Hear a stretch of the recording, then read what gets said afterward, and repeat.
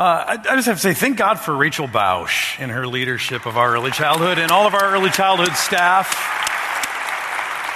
I'm a dad of 3 kids, and I couldn't get 3 kids to sit in straight lines at that age, and I don't know how they do it with a whole crew of kids, but thank God for gifted educators. When I was a kid myself, I always had a really messy room. Anyone else remember having a messy room when they were a kid? And I remember my parents, telling me to clean it up, and there were papers from school all over, and books all over, and then lots of clothes all over that were just lying around and piled around. And I never minded it. I didn't understand what the big deal was about having a messy room. Like, what's the big deal? It didn't seem like a problem to me. So I was pretty content to be in my room while it was pretty messy. But I do remember that although I was fine with my room during the day, something would happen at night. My parents would come in, and they would say goodnight, and they would tuck me in, and they'd give me a kiss, and they would leave the room. And when they would leave, they'd reach up, and they'd flip off my light, and my room would get dark. And suddenly, things in my room would change. Have you ever experienced this before? I'd start looking around my room, and suddenly the clothes that were piled on a dresser, on the chair, on the floor, I'd look at them, and they no longer look like clothes. They look like something else. They would transform into something that looked kind of scary. And the crazy thing was that I knew what was there. I saw it during the daytime, and it wasn't scary, but suddenly at night it looked scary. But instead of getting up out of my bed and running to the light switch and turning on just to make sure that it's only clothes, instead, do you know what I would do? I'd stay in my bed, and I'd look at it, and then I'd close my eyes, and then when I got really scared, I'd pull the covers up over my head and just shiver in bed, and eventually I would fall asleep, probably due to oxygen deprivation of being under my covers, and I would fall asleep, and I'd wake up in the morning, and I would see, it's just my sweatshirt and my shoe, and it's no big deal. See, I was fine with everything when it was light, and my room was not scary in the light, but suddenly in the dark, things changed. Other things in life work like this too. Things change in the dark. You can think about your yard, maybe a yard where you or your kids play. It's a safe place. It's a place where you can just be and you can feel free, and you don't have a care in the world at daytime when it's light, that is, but suddenly at night, it changes, and your yard no longer feels like an easy, safe place to be. It can suddenly be a little scary. Or even people, it works with people you know and love. Suddenly, in the dark, they can look a little scary. Now, it's scary. We should take that away.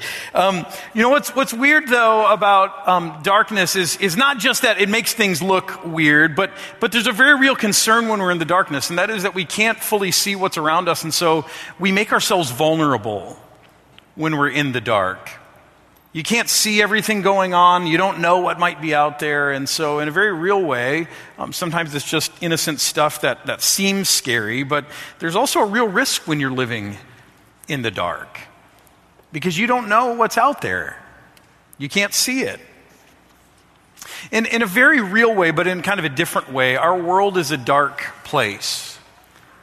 We live in a world where things happen, random things happen, where people do things to each other, they hurt one another.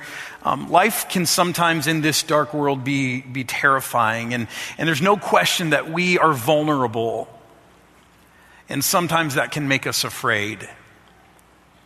You think about what's just gone on in France, people gathered in a Christmas market, and things happening there, or you can think about what happens every holiday season with drunk drivers, or just the kinds of other random things that can happen living in a dark world like ours. But what we've heard tonight, and we've heard enough from our preschoolers to know that Jesus came into this world to bring us hope, to bring us joy, to bring us light, and to remind us that we don't have to be afraid. See, long before Jesus came, that was part of the promise that came with Jesus, that when he would come, when the Messiah would come, we would get this promise delivered by God that we would no longer have to be afraid, no matter how dark our world would be. And there was a man named Jeremiah. He was a prophet, and he spoke about this speaking the very words of God. And he made this promise that when you're in a relationship with God, specifically when you're in a relationship with God's Messiah, Jesus, you'll never have to be afraid again. But in Jeremiah's day, it was a dark time. It was a scary time. In fact, I want you to listen to Jeremiah chapter 30. It describes how dark things were. It says, "Cries of fear are heard, terror, not peace. Ask and see, can a man bear children? Can a man bear children?" Last time I checked, no.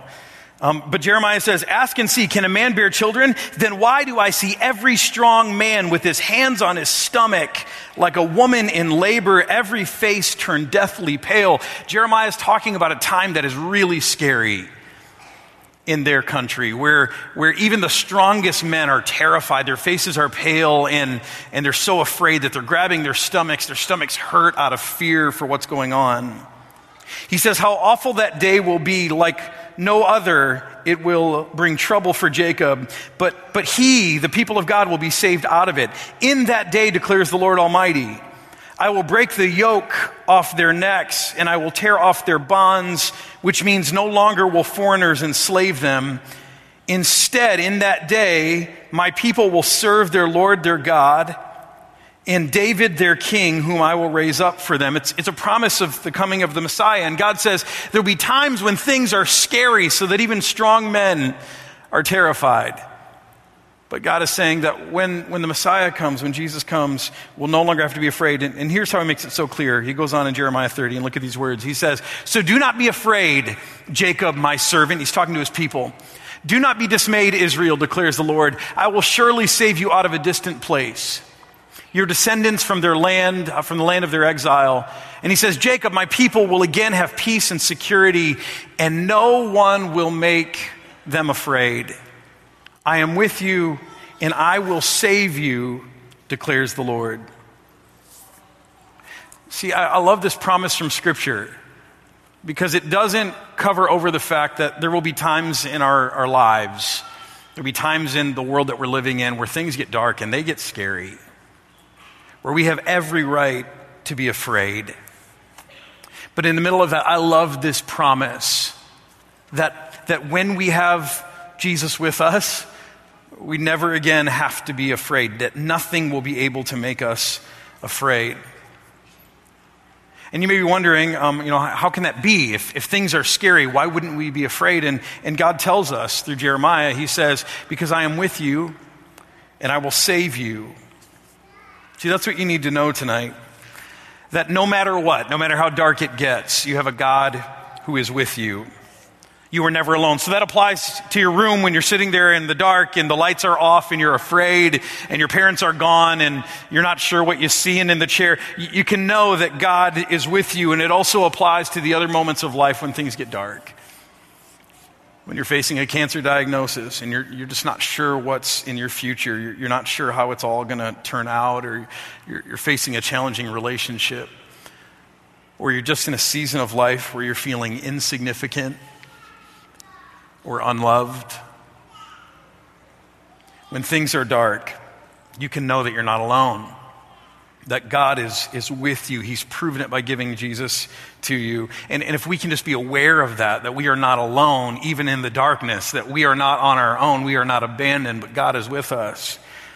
His presence can give us great reassurance. But you see, it's not just that. It's not just that he's with us. It's also that he's with us, but he came to save us.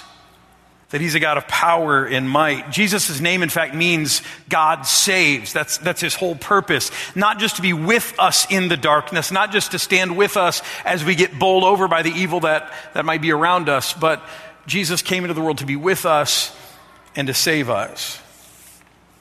See, nothing, again, when you know Jesus, has the power to make you afraid. I had a friend a few years ago, and she spent her whole life working in a church, and she was far along in a cancer diagnosis, and she was facing death. And as she was facing death, she wanted to read about what heaven might look like for her. And so she went to the book of Revelations, which is the last book of the Bible, and it kind of talks about these heavenly images. And she started reading the book of Revelation. And I came over to visit her, went over to her house to visit her. And she asked me, she said, Dion, you're a pastor, and I've worked in the church my whole life. And I want to know what heaven looks like. But I'm reading the book of Revelation, and I'm terrified by what I'm reading. In fact, I'm terrified by how Jesus is described. And she told me what she meant, because in the book of Revelation, they describe Jesus, and sometimes the pictures of Jesus are of a man with white hair that looks like shining wool, and his eyes are like lightning, and his tongue is like a sword. And she's saying, this is not the picture of Jesus that I used to teach kids, in church, of this loving shepherd who loves us and cares for us. She was struggling with, what's this picture all about? And I myself took a minute to kind of just figure that out. And here's what I've come to realize, even in the years since. That all of us need both of those pictures of Jesus. That it's good to have the picture of Jesus as a shepherd who loves us and walks with us and cares for us, and he's tender and he's kind. That's true of who Jesus is. But it's also important that we keep with us the picture of this other Jesus, this Jesus who is powerful, who is mighty, who came into the world not just to be tender, but came into the world to conquer everything that has the power of making us afraid. And so this Advent, this Christmas, as we live in a world that is sometimes dark, and as we face things that are sometimes terrifying, I want you to keep in mind both pictures of Jesus, the tender infant lying in a manger, who would grow up to be a shepherd like no other, a shepherd who would help lost people find their way, who would be good and kind. But I want you to hold close to you this other picture of Jesus who is returning someday, a Jesus of power and might, a Jesus who has dominion and authority over everything that could otherwise make us afraid. Because the prophet Jeremiah, he wasn't just speaking with hyperbole, his words were true, that when you are in a relationship with Jesus, when you know Jesus, no matter how dark things get, no matter how scary things get, nothing again has the power to make you afraid. Let's pray. Father in heaven, we thank you for giving us Jesus, that holy infant, tender and mild. We thank you for his kindness and his compassion, his love and his mercy. But we thank you also for his power, that we now have the promise of a God who is with us, who loves us, but a God who is mighty, who came to save us. And so God, tonight, speak into our darkness, whatever darkness we find ourselves in, and remind us that you are present through Jesus, and that you came to save us, and that whatever might otherwise terrify us, now because of Jesus, we can claim the promise that nothing has the power to now make us afraid. Help us live as conquerors, victorious, above fear, because of who Jesus is and what he came to do for us. It's in his name that we pray. Amen.